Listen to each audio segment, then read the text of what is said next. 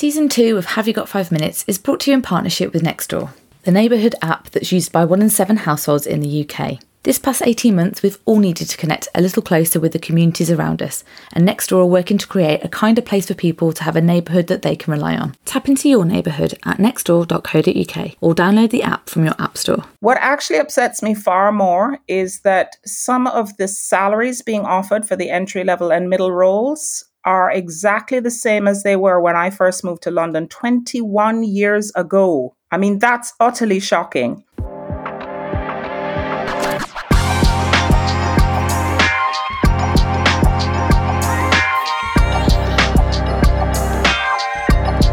Hello, I'm Rebecca Roberts. Hi, I'm Harriet Small. Welcome to Have You Got 5 Minutes, the PR, comms and marketing podcast, answering things you'd normally have asked about at an event or while making a brew in the office. Hi everyone, it's Rebecca here. This is another one of our finale episodes with Dr. Clea Bourne.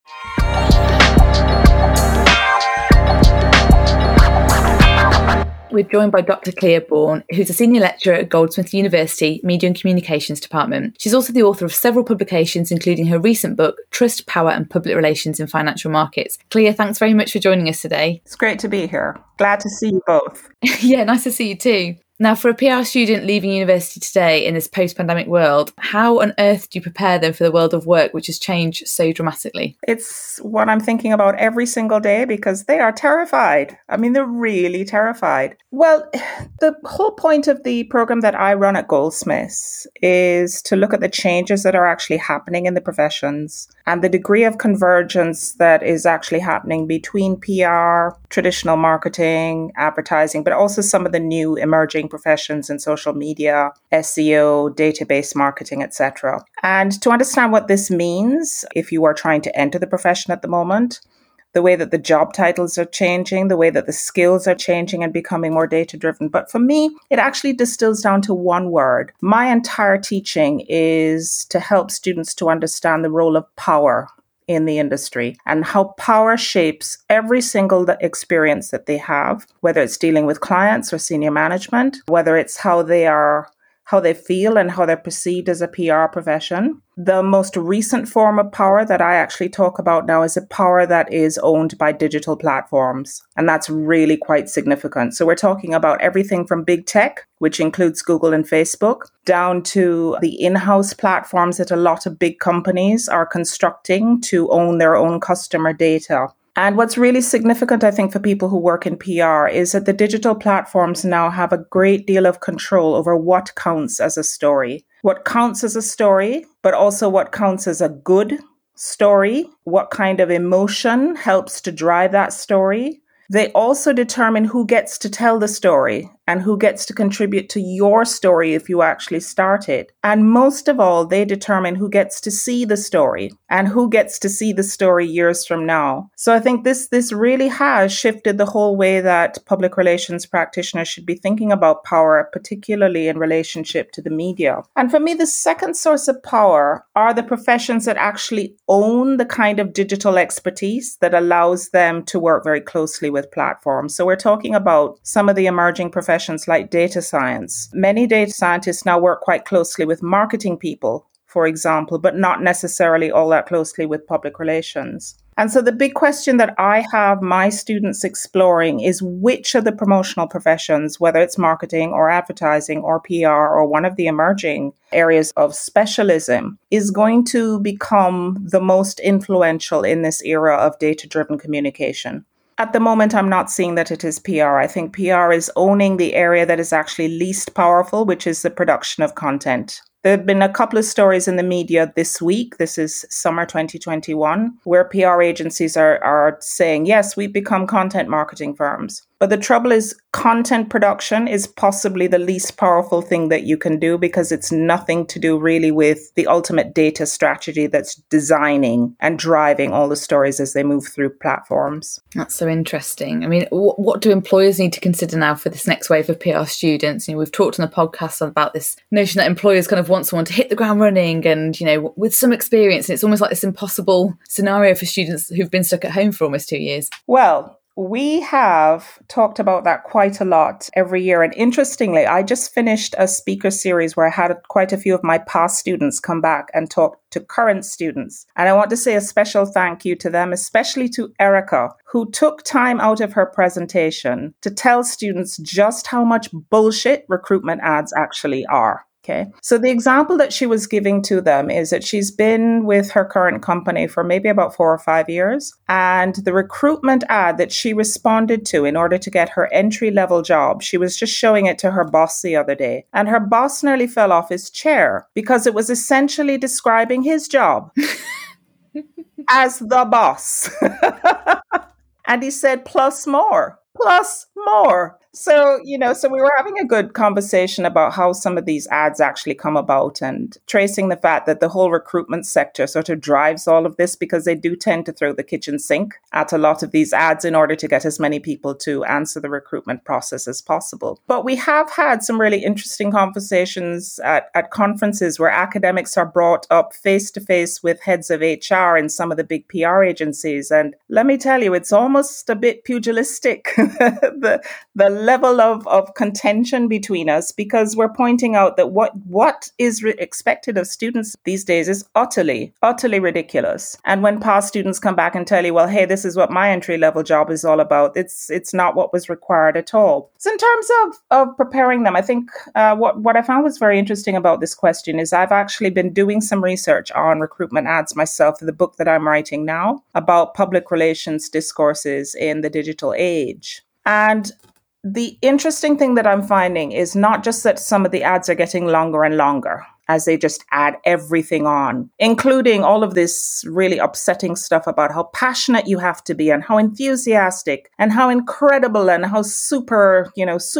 Well connected and social following as well. Yeah, absolutely. Things that your boss probably isn't. What actually upsets me far more is that some of the salaries being offered for the entry level and middle roles are exactly the same as they were when I first moved to London 21 years ago. I mean, that's utterly shocking. Who's looking at that? Not the professional associations particularly. They collect the data, but what do they actually do about the fact that salaries are not changing, but the ads are getting longer and longer? That's a really good point. I was speaking to someone actually on another podcast about how you could divide this country like by age now, and how young people are almost getting stuck in roles because, they say, well, they're so flighty, but actually, if you compare it to a 50-year-old, they're not moving jobs. But that 50-year-old, when they were 21, 22, were seeking opportunities and able to jump up and get pay rises. And I think for a lot of talent, they're getting very much stuck in those lower middle kind of roles because there isn't the opportunity to kind of work up to take on other stuff. There are a lot of words that I find are used to describe young people generally and their work behavior and their social behavior that I just think need to be chucked out the window. I mean, back when I used to work in the industry myself, lots of my entry-level workers had just come out of university. Many of them were working in London for the first time, and they were living in conditions that were worse than when they were at university. Because at least there, they typically had a half-decent landlord to make sure that the windows closed properly during the winter and that there weren't any rats. And many of them would be living in flats, sharing with maybe 6 or 9 people and walking to work if they could to save money and sharing tips at lunchtime on where to go and buy in bulk so that they could make food stretch for 2 months. And these aren't poor people. These are people who just simply cannot, on their PR salary, make a life in London work. And I really don't think that a lot of people, possibly over the age of 50, maybe even some of the younger ones, actually understand the cost of living now. I mean, today, this is July 2021, there have been some news reports about inflation rising. I'm just thinking, where has the media been? Inflation has been rising for quite some time. Okay, maybe the official numbers are being kept down, but I see it in my grocery shop. What I used to be able to buy with £200 is now possibly stretching out to maybe £150, £160. I'm leaving a lot of stuff off the list. And this is not being collated properly because, there's sort of an appeasement going on. So yes, there's a lot of economic reality that is affecting not just people working in public relations. There's a lot of similar sorts of roles where they're being expected to bring everything and being paid little or nothing in return. But I think it's also that discourse around the return to the office and that illusion that everyone's enjoying the working from home, and yet some people are actually sitting in a shared house. Some of them can't even come to the dining room table because there's 6 other people in the house, and then they're stuck in their bedrooms all day, every day, working from a bed. That's where they eat, they sleep, they work. And some of them don't even have a break from that. And I guess when you have the luxury of, say, having a big house, or you've transformed your shed into an office, working from home seems wonderful. I like how you said converting the shed into an office. Actually, a lot of people are working at their second home, Harriet. Not just converting something in the bottom of the garden. So yeah, it says there are completely two nations when it comes to working from home. Oh, sorry, Chloe. I was going to say the use of the research I tend to do on like my side bit. There was some stuff around young people having to pay for placements. So they're not only expected to work for nothing, they are paying for the more desirable work opportunities, certainly in the States, but it's now become a bit of a practice, and it's just terrifying, because it's like you're going to create more division. So if you're extremely wealthy and can afford to this or be great. So what does certain areas, the PR industry that needs to be more diverse in particular, if that precedent comes here, that's really worrying, that if agencies even dare to do that. So yeah, I mean, a few years ago, Goldsmiths, and my department first, but also Goldsmiths more broadly, decided as a policy that it wasn't going to promote unpaid internships. The term work placement we use a little bit differently, because for us, a work placement is something that's actually part of your program. So in other words, there's some sort of return for a short period of time, you'll do work on which you are assessed, for which you then receive a grade, which will then count toward your degree. So the fact that you may not be paid for that as a placement is a little bit different, because there's some sort of return. With the unpaid placements, you would not believe where I get emails from. I mean, really supposedly reputable companies. The one practice that I noticed has stopped is where they were offering unpaid internships lasting for 1 year. 1 year. Yeah. So I haven't seen as many of those lately. And I think it has helped that there have been a number of campaigns trying to push back on this. But this actually does relate to the very same discussion that we were having about the recruitment ads and requiring young people to do everything and not compensating them accordingly. Because essentially, we need to see the bigger picture of what's going on here. People who work in communications, whether it's PR or advertising or marketing communication, etc., they're being squeezed. Clients and organizations want value for money. They're using the term return on investment as if it were a physical weapon. So it's, the services have to expand, while the fees that are being charged are being kept at the same, or you're being told to cut back. And if you don't cut back, then the organization will just turn to the gig economy and find people who will do it for very little. So of course, what happens is that the pressure then is placed on the entry-level jobs and the lower to middle jobs. There is that strata of middle. I remember this well from working in the profession myself, where especially if you're in a small to medium-sized firm, you're going to try and hang on to those people in the middle because they have lots of experience and they're in demand. And in a way, I think agencies and departments sort of sacrifice in order to hang on to that middle layer, which you've had to invest in to build them up. And of course, the juniors pay the price for that. So this is a broader discussion of things that are linked in terms of what I would say is essentially the political economy of public relations and how it works, which isn't well looked at in many of the surveys, because it starts with sort of a macro understanding of how the industry works and how it turns a profit, and then start to drill down in how this is playing out in the lives of the actual practitioners. Yeah, I think I've never heard anyone explain it in the way that you've explained it. And I see it happening. And it's interesting listening to you explain it, because even for me, who's worked in a sort of senior and sort of that middle management role,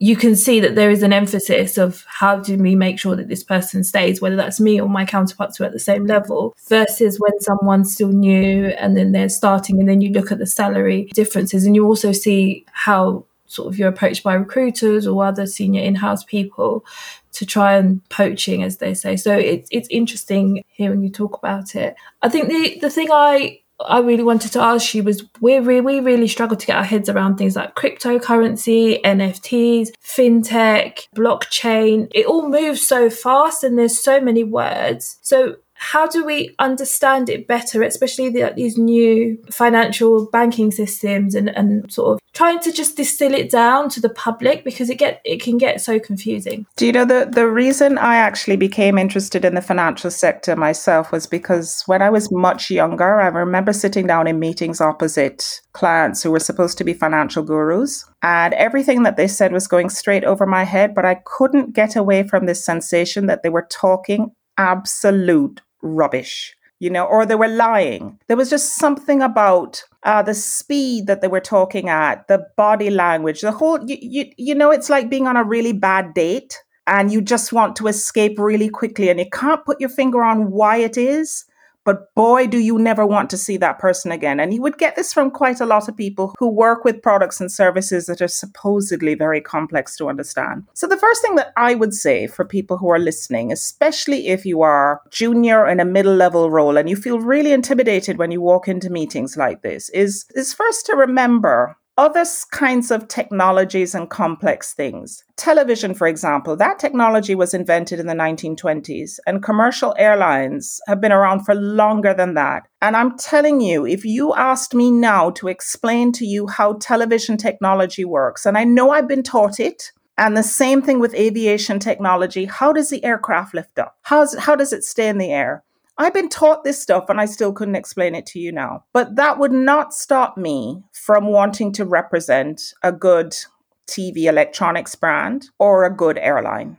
Okay. So maybe familiarity has something to do with it and makes us feel more comfortable around things that seem complex that we can't understand. But if familiarity is one part of it, I think another way to think about this is the things that we're actually less familiar with. And I've always had this joke at home about complexity. If you cast your mind back to 2014, the European Space Agency dropped this little lander called Philae on a moving comet. And the maths and physics involved in achieving this was just astonishing. But none of the experts involved in that had any problem with sitting down on breakfast television or on a radio program and explaining the how, because they knew how to explain it. And more to the point, they were very happy to be transparent about it because they actually wanted the public to engage with this fantastic event. I think that something quite different happens when someone is explaining something in a way that you don't quite understand. They're presenting something that is too complex to be explained, because quite often, and I talk about this in one of the chapters in my book, what's really behind this is that they don't want us asking too many questions, which leads us very neatly back to your original question, Harriet, which is about the topic of, I'm going to call it crypto investments, because both cryptocurrencies such as Bitcoin and NFTs or non-fungible tokens can be considered crypto investments. Now let's just start with the names. And I also talk about this in my book. Who died and let someone name these things? I mean, what the heck? NFT? Seriously? You never had any plan for anyone to understand what that was if that was the name that you decided to give it. And cryptocurrency, I mean, the clue is there in the word crypto. Does that sound like something you should have anything to do with? Probably not. So the way that I see it, and again, I would say you need to step back and take a big picture approach to this. And to quite often, because this is the area that I'm interested in, which is the economy and how PR and other kinds of promotion actually play a role in how we understand the economy, is to understand that for people who are looking around for things to invest in or to speculate in, speculating is a bit different from investing.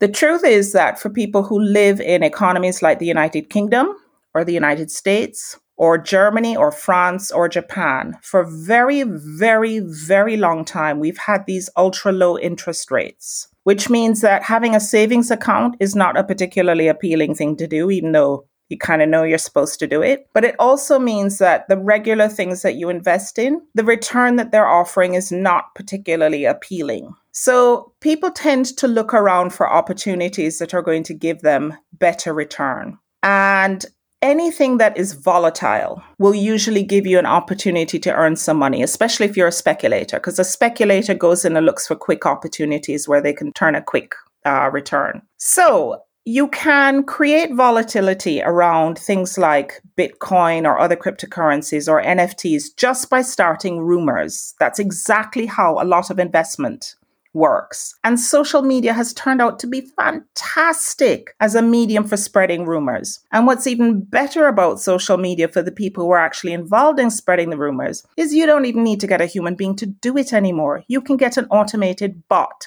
to happily just keep spreading rumors. And that drives Bitcoin and other altcoins up, and then it drives them straight back down again. And for regular people, they're sitting and hearing these stories or reading about them and going, oh, I kind of wanted to get in there, but I'm not sure if I should because now I've heard it's gone down. But the people who actually know what they're doing don't care whether it goes up or down because they can make money either way. So I think if you work in public relations, taking a step back and understanding what the broader investment landscape, why it's pushing these sorts of instruments in our faces, that's helpful. And then I think the second thing is to decide how much of the tech bit that you actually do need to understand. There's a lot of people arguing that cryptocurrencies are going to become real money. That's a marketing campaign. It's in their interest to do that. Cryptocurrency isn't real money at the moment for a couple of reasons. It's not tradable in the sense that cash might be. And also it's not transparent. And that lack of transparency is a big problem because the transparency is what leads you to trust it. But it absolutely, I think, is going to become an asset class. I've noticed that some of the really big investment companies are calling for this now. So I don't think it's going to go anywhere for now. But I think it's more important to see it as something that people are investing in and speculating in than something that's going to completely take over how we do business as everyday people for now. With NFTs, I think the other way to think about NFTs for me is the fact that these are collectibles. And I've never found any particular rhyme or reason to why people collect the things that they do. Some people collect trainers. And you've seen the prices that some of these things can go to. Some people collect jewelry. Some people collect spoons. Some people collect China cats. Who can explain why people collect what they do? So I don't really need to understand why people are collecting NFTs because it's no more weird than any of the other things that people collect. I think if you are the kind of PR person who is working much more with digital files or what's being called now digital assets, you will probably come to manage NFTs as some of the stuff that you manage on a day-to-day basis. In fact, there is a new specialism referred to as data asset management. It's not so new in the US, a little bit newer here. I am encouraging my students to look at this as a direction because it pays reasonably well for entry-level roles. It's seen as less creative, but the jobs are out there. So if you're going to be working in data asset management, say for a media house or a big advertising agency or one of the media buying agencies, then it does make sense to understand the tech behind NFTs. I think for the rest of us, more understanding it as some sort of alternative investment category, but not particularly more exciting than that. And the fact that you will always find these sorts of categories rising up as an answer to the fact that we can't get the kind of return that we want from other kinds of investments. And you also see a lot more of these things cropping up after there's been some sort of crisis where people are sort of just looking around for interesting opportunities. The bottom line is, Harriet, don't worry about complexity.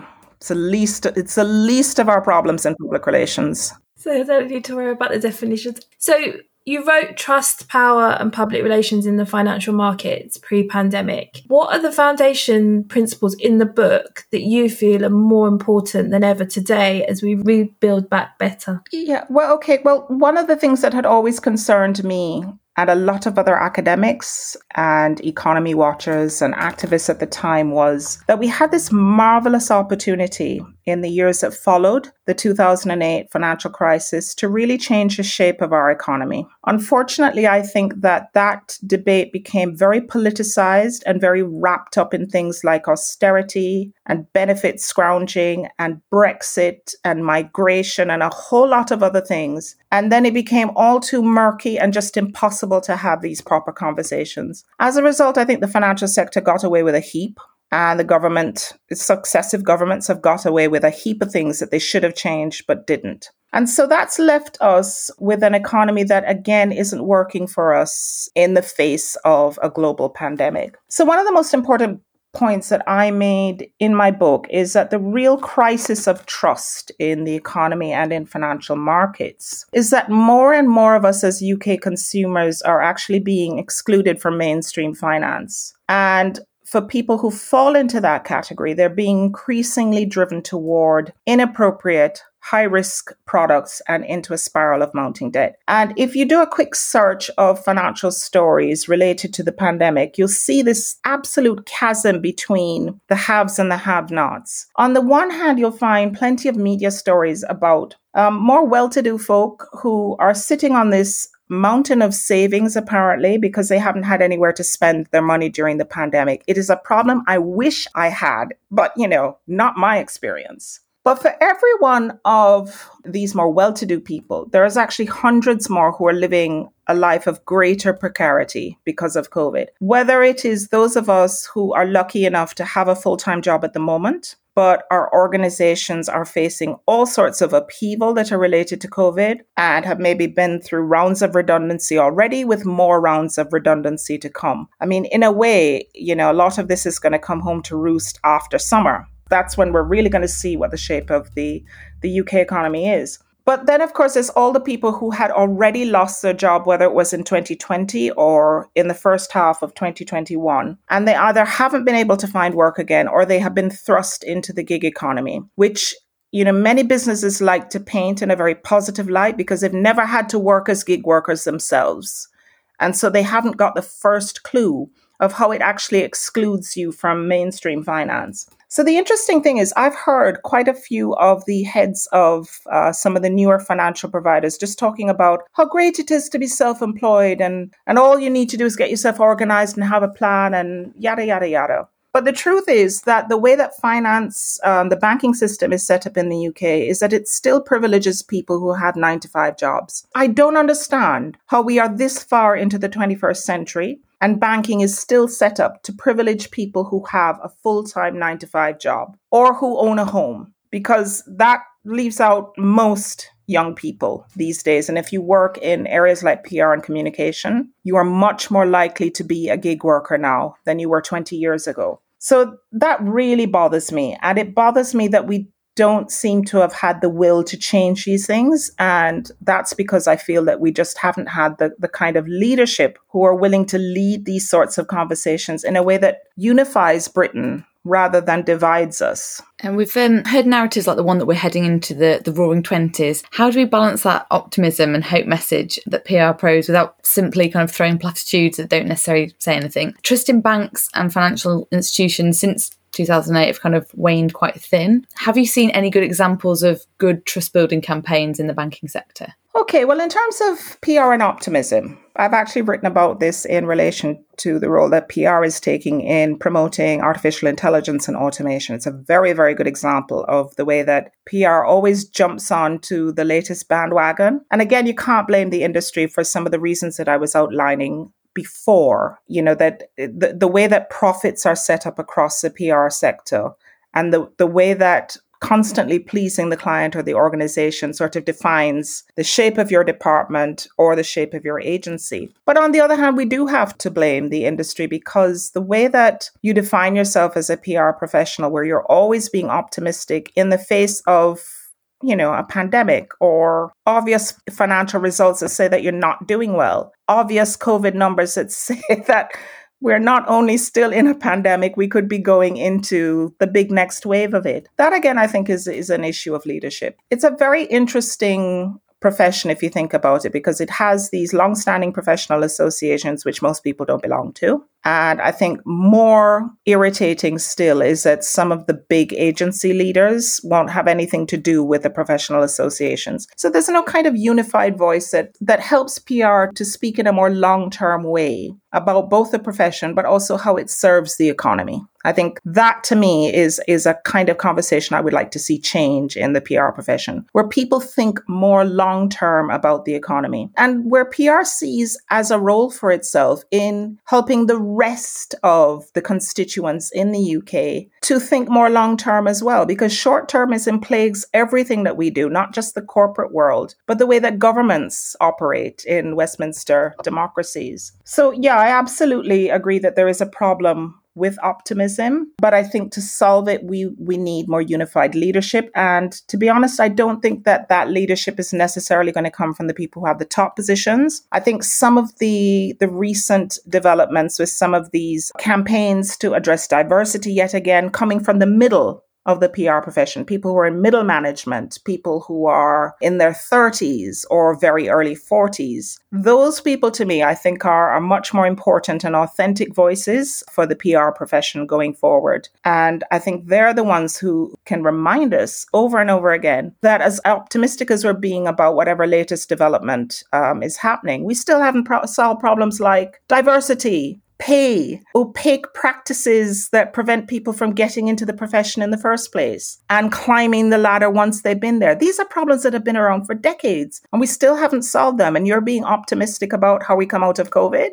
Get real. In terms of trust building campaigns in financial services, I am going to give you a cop-out answer because I don't actually have a great answer for this question because of the way that promotional campaigns actually work these days. In other words, when you asked this question and I gave it some thought, I realized I haven't actually seen many financial campaigns at all because none are being served up to me online, which is where I spend most of my media time these days. And when it comes to television, I spend less and less of my time on linear television. And the stuff that I'm seeing on linear television when I do see it is pretty basic. It's, buy this life insurance coverage now. No medical check required. I mean, those ads have been around for 50 years at least, if not more. So, yeah, I haven't seen lots that I would regard as innovative, creative, or particularly, different from what's going on elsewhere. However, what I would point out in terms of the way that trust in financial campaigns tends to work these days is that it's worth bearing in mind how much the medium is changing the way that we actually relate to brands.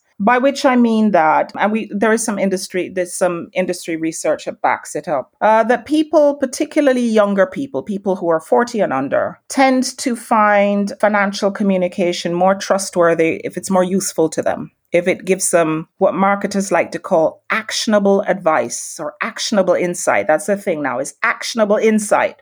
And that doesn't describe most financial campaigns. There's still more about, aren't we a great brand? We've been around for 100 years, that sort of thing. But the financial brands that do things very differently tend to be the digital banks and the digital insurance companies, the ones that are all apps on your phone. So I'm not necessarily saying this is an example of a trustworthy brand, but it is the kind of brand that understands how to communicate with consumers via social media, which is to tell stories and to make the consumer part of the story rather than to put the brand as the protagonist in the story. So I think this week, Starling Bank launched its most recent campaign. It's called Hello Starling Bank. And this is about actually a very worrying form of technology, one that you maybe shouldn't be trusting at all, which is facial recognition. So you can set up an account with Starling Bank using your face just by looking at your phone. It's not the first financial provider to do this. Some insurance companies have been doing this sort of thing for a while. But it is a good example of how it sort of eases you into a form of technology that you probably should be much more worried about than many of us are inevitably going to be. But then I tend to see a disconnect with companies like Starling because, on the other hand, I don't feel that they are playing the sort of role that they should be playing in terms of where we're going to be going with payments and money in the years to come. Starling is very keen on making UK finance as digital as possible. And its founder has talked about the fact that cash is going to be gone from our lives in the next few years or so. Okay, fine. But in reality, there are a lot of people who are not set up for that kind of life yet. They cannot lead a life that involves digital payments because they don't have that kind of access. And even if they did, how would they afford it in the way that people who have great broadband reach can, or a smartphone, or just the, inevitable costs of running whatever apps you might happen to have on your phone. And I think some of the other things that concern me, apart from the fact that maybe older people are left out of this, poorer people are left out of this, people who have problems with access are left out of this, but also there is the problem that cash sets up for people who are afraid for their own safety. Imagine yourself as a battered woman trying to escape from your living conditions and a predatory partner. If that person is able to track you wherever you go because you're doing digital payments, it's almost impossible to hide. Cash allows you that freedom to get away from people who don't mean you well. So there's all sorts of implications, I think, to removing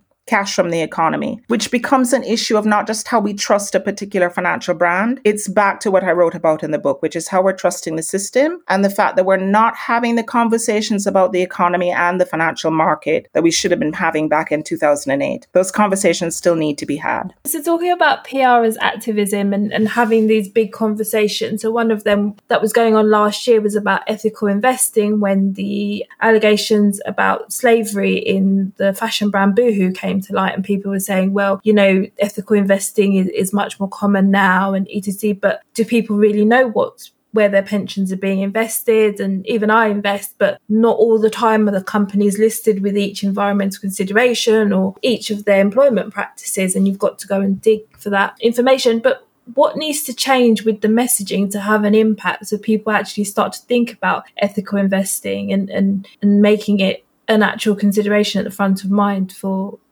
people?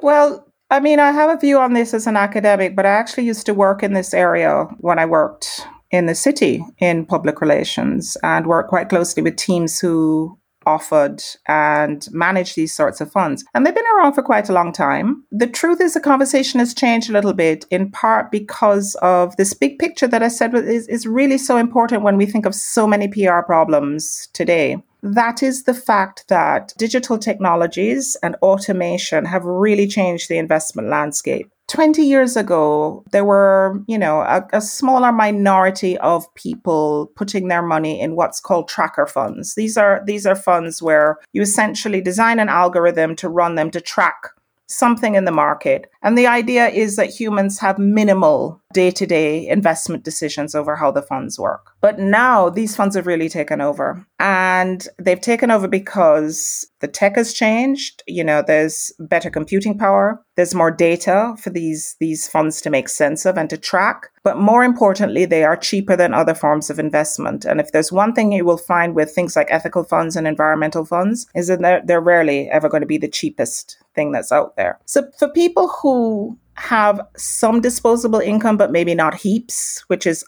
quite a lot of people, thinking about the ethics of where they're investing or the environment is a level of bandwidth that they maybe haven't even got to yet. And if you're the kind of person, this would probably cover people like me, where the only kind of investing you actually do is your organization's pension scheme, I am too busy trying to keep my job to worry about that sort of thing. And I think a lot of people could relate to what I'm saying. So the point is that it's not that people don't care about these things when you raise it with them. But if there's one decision that makes them go in and out of a fund, or rather two, it's first of all, how well the fund is doing. And secondly, how much do I have to pay in fees for the privilege of being in that fund? That's when it comes to investing, those are just the two big questions that people have. So in terms of improving some of this, I do think when media stories come out, people do start to think a little bit more. They may not think this way for the long term, but they possibly will act on some of these decisions if they realize not only that a company is maybe involved in child exploitation, for example,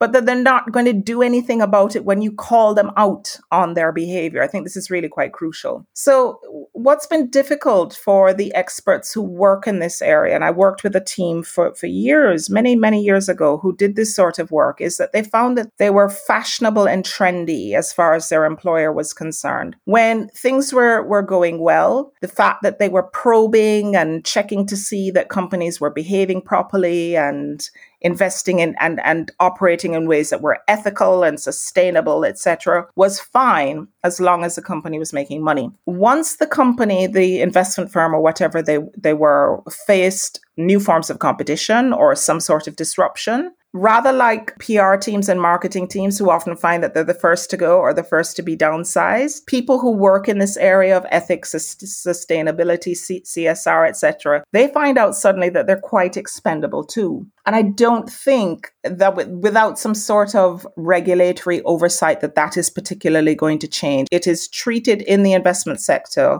as a fashion. and as a trend that tends to go up and down in popularity. And because finance is just like any other product or service that you can think of, where there are trends and waves and things that are hot for the time, and then tomorrow they're not. One thing we've seen a lot of is the rise of financial scams. Scammers have become more sophisticated. What do you think we're missing as communicators in the campaigns that we could do to sort of raise awareness and help protect the public? Have you seen any good examples there? Again, I think this is a big picture question because it's part of a larger problem, certainly that the UK advertising sector has been trying to look at, which is because of the way that digital platforms work, we're being simply bombarded with messages in a way that we never were before. We used to complain about being bombarded even before Facebook and Google and, all the big platforms were thrusting messages our way. So what the human brain is having to deal with these days is kind of astonishing. That bombardment involves a mixture of perfectly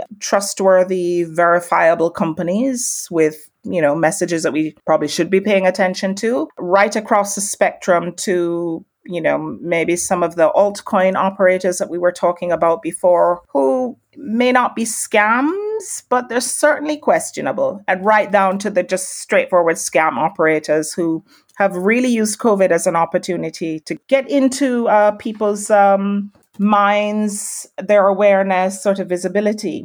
So I think there's a couple of things that we need to think about. Advertising has been looking at bombardment. I think actually this is one of those cases where all of the specialisms need to come together and look at this as a joint problem. Because at the moment, the advertising regulator is trying to pay attention to this, and they do not have enough hands, literally do not have enough hands since they started to look at social media advertising to keep up with the stuff that is out there. The other side of this, of course, is the role that the digital platforms play in this, and the fact that we keep avoiding this very difficult conversation, which is that they make money off this stuff. Facebook makes money off scam ads. So it's not particularly in their interest to get rid of all of them. They can throw their hands up and say, we're really sorry, which is what they're very good at. They'll say, we're sorry. And they might do a couple of little things to tweak their algorithm, but they don't get rid of the problem altogether. So there's, on the one side, there is the various industries involved coming together. On the other side, there is really putting the platform's feet to the fire. And the best way to do that is to hit them where it hurts, They need to start being taxed for the volume of scam stuff that they're allowing people to see on platforms, for example. I don't think this can be down to how large our content moderation teams are. And then I suppose the other element of this, because you were asking about whether there are any good ads addressing the problem of scams. Again, who are these ads being served up to? I can tell you that I am hearing and seeing a campaign at the moment about pension scams, which is one of the biggest areas of scams, particularly since the start of COVID. There's a lot of intensity on radio stations. How many people listen to a regular radio station these days? You're probably on Spotify or some other platform like that, curating your own music and your own listening, your podcasts, etc. On linear TV, again, I have been seeing these ads, and you would think for a pension campaign, that probably makes sense because they're reaching the over 60s if they do that. But the rest of us need to have some sort of awareness. And the reason we need that awareness is there is one thing about human nature that hasn't changed, which is that we're more likely to learn about something like this, and more importantly, to take it seriously if that message comes from someone we know, whom we admire. So someone who is influential in our particular circle. And I'm old enough to still use Facebook. And I see this kind of behavior happen all the time, where if one person says something, it gets largely ignored. If another person says it, everyone sort of piles in and there's a huge debate and people decide to change behavior, all the rest of it. It would be nice to think that that could happen organically, or that you could control it in your PR campaign. But once again, it's a platform who decides who is influential. So even if there is someone who in real life we would listen to all the time, who says that the platform is going to let them speak? So that's a real issue. The short answer to your question is I haven't seen any ads or campaigns that are particularly creative or innovative in this respect. That doesn't surprise me, because the kinds of organizations that care most about this sort of thing won't have the budget necessarily to be as creative or compelling in terms of the sorts of messaging that they tell. However, I'm willing to concede that there's lots of stuff that I'm not seeing simply because they're not necessarily being served up to me. But the other short bit of the answer is that I think that the good guys need to start using the same digital tactics that the bad guys are using. If you are using dark techniques to track people around the internet so that you can scam the right people in the right place, why is there not an ad that immediately follows on the back of that scam ad that says, hang on, how do you know that this is an authentic operator? Now, that's going to take some sort of investment. It will take an investment both in skills. It takes an investment in having your own marketing technology stack, for example. But again, that's an industry conversation that does need to start happening. We can't just be setting up technologies solely for the purpose of making profit. The technologies also have to look after the consumer and look after citizens, more importantly. And I guess the last thing I would just be curious about is, what advice do you have for anyone who's thinking about getting into financial PR, whether at the beginning of their career or transitioning? So they've been in another sector and then they want to consider going into financial PR. Harriet, the real answer to that question is that not enough people are thinking about it. I am critical about a lot of the things that happen in financial markets, but I'm critical of, lots of communications activity as well. But that doesn't mean that people shouldn't be thinking of working in these areas, because I actually think financial markets could benefit from having much better people working across their PR and marketing teams. So the first thing is to actually think about it. That I can tell you from my students coming into my classroom, it's not even on their radar. They are much more interested in working for the big retail brands, working for fashion, maybe working for a not-for-profit organization. That tends to be the spectrum of the students that I tend to see. The typical response you will get from younger people is that finance is boring. And finance has done a lot of work to make people feel that way. They shouldn't. So for me, the number one tip would be, yes, a lot more people should be considering it, because finance is very, very broad. So there is really something for everyone. When I started off working in PR many, many years ago and in another country, my very first financial client was the central bank of a small country. And it was the most incredible feeling. It felt like going back to school every day when you sat in a meeting with the people who work in a central bank, because it's their job to put the entire country under a microscope and try and make meaning of all the things that are happening. And to me, there couldn't be anything more fascinating than understanding things from that macro level. Equally, I have worked with lots of people who are much more interested in the micro. They're interested in what things are like for the consumer on an everyday basis as they think about how they use their bank account, how they think about an insurance policy, how they think about pension or savings or trying to get the kids off to university. So these are pretty basic things to know about yourself. Do you really like the big picture? Do you like understanding how the entire machine works? Or do you really like going down to the level of the everyday and what everyday folk are trying to think through? And that will tell you where your place could possibly be in the financial sector. So some people like the kind of high octane work of working in the stock markets or in mergers and acquisitions. So if you like a very testosterone driven type life, that might be for you. There's a lot of more straightforward stuff in that kind of work that is very, very, day-to-day plodding. But, some people are really turned on by that sort of thing. On the other hand, there are other people who are much more interested in the more activist side of things and not-for-profit organizations. And there are heaps of them out there that are looking at financial services and how they could better serve the poor, the marginalized, the young people in particular. I just think if you're young, that's a number one reason you should be interested in working in financial services right now, because financial services is not doing enough to serve you. The other thing that I would say is, and this is a plug, I did write a chapter that is exactly for people who have never even thought about entering the financial sector. And it's in a book called Exploring PR. It's the 5th edition, which was edited by Ralph Tench and Stephen Waddington. It's not the kind of book that most of us would just go out and buy of our own accord because it's not cheap, but it is actually a very good book. And in that chapter, I tell you about the skills that you need, the capabilities, what sorts of things you should be reading, what sorts of jobs there are out there, what kinds of things you can do if you work as a PR person in financial markets. So the free stuff that you can do right now is use social media. There are lots of very good people on social media who will tell you lots of interesting things that you can learn about for free. One of the people I think is very useful, he's an activist and so knowledgeable, is a guy called Brett Scott, who you can follow on Twitter.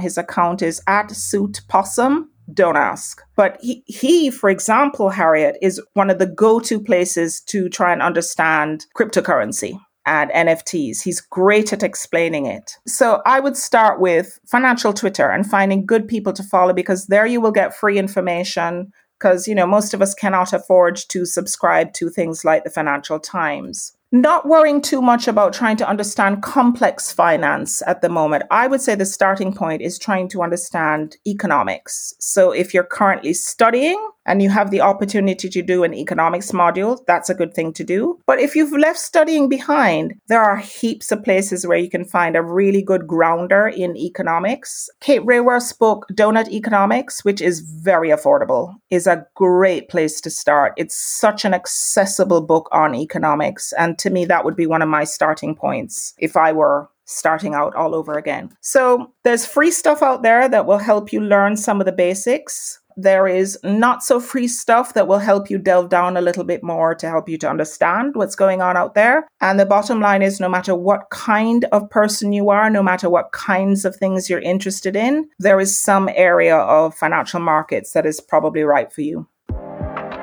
Thanks for joining us, and everything we've mentioned will be in the show notes. We're talking about the questions and issues that matter to you, so DM us on social or get in touch with Harriet at comsovercoffee.com or myself, Rebecca, at threadandfable.com. If you enjoy the podcast, please do rate, review, subscribe so others can find us and have 5 minutes with us. Find us on Twitter at RebeccaRobert7 or at Harriet Smallsy. Season 2 of Have You Got 5 Minutes is brought to you in partnership with Nextdoor, the neighbourhood app that's used by 1 in 7 households in the UK. This past 18 months, we've all needed to connect a little closer with the communities around us, and Nextdoor are working to create a kinder place for people to have a neighbourhood that they can rely on. Tap into your neighbourhood at nextdoor.co.uk or download the app from your app store.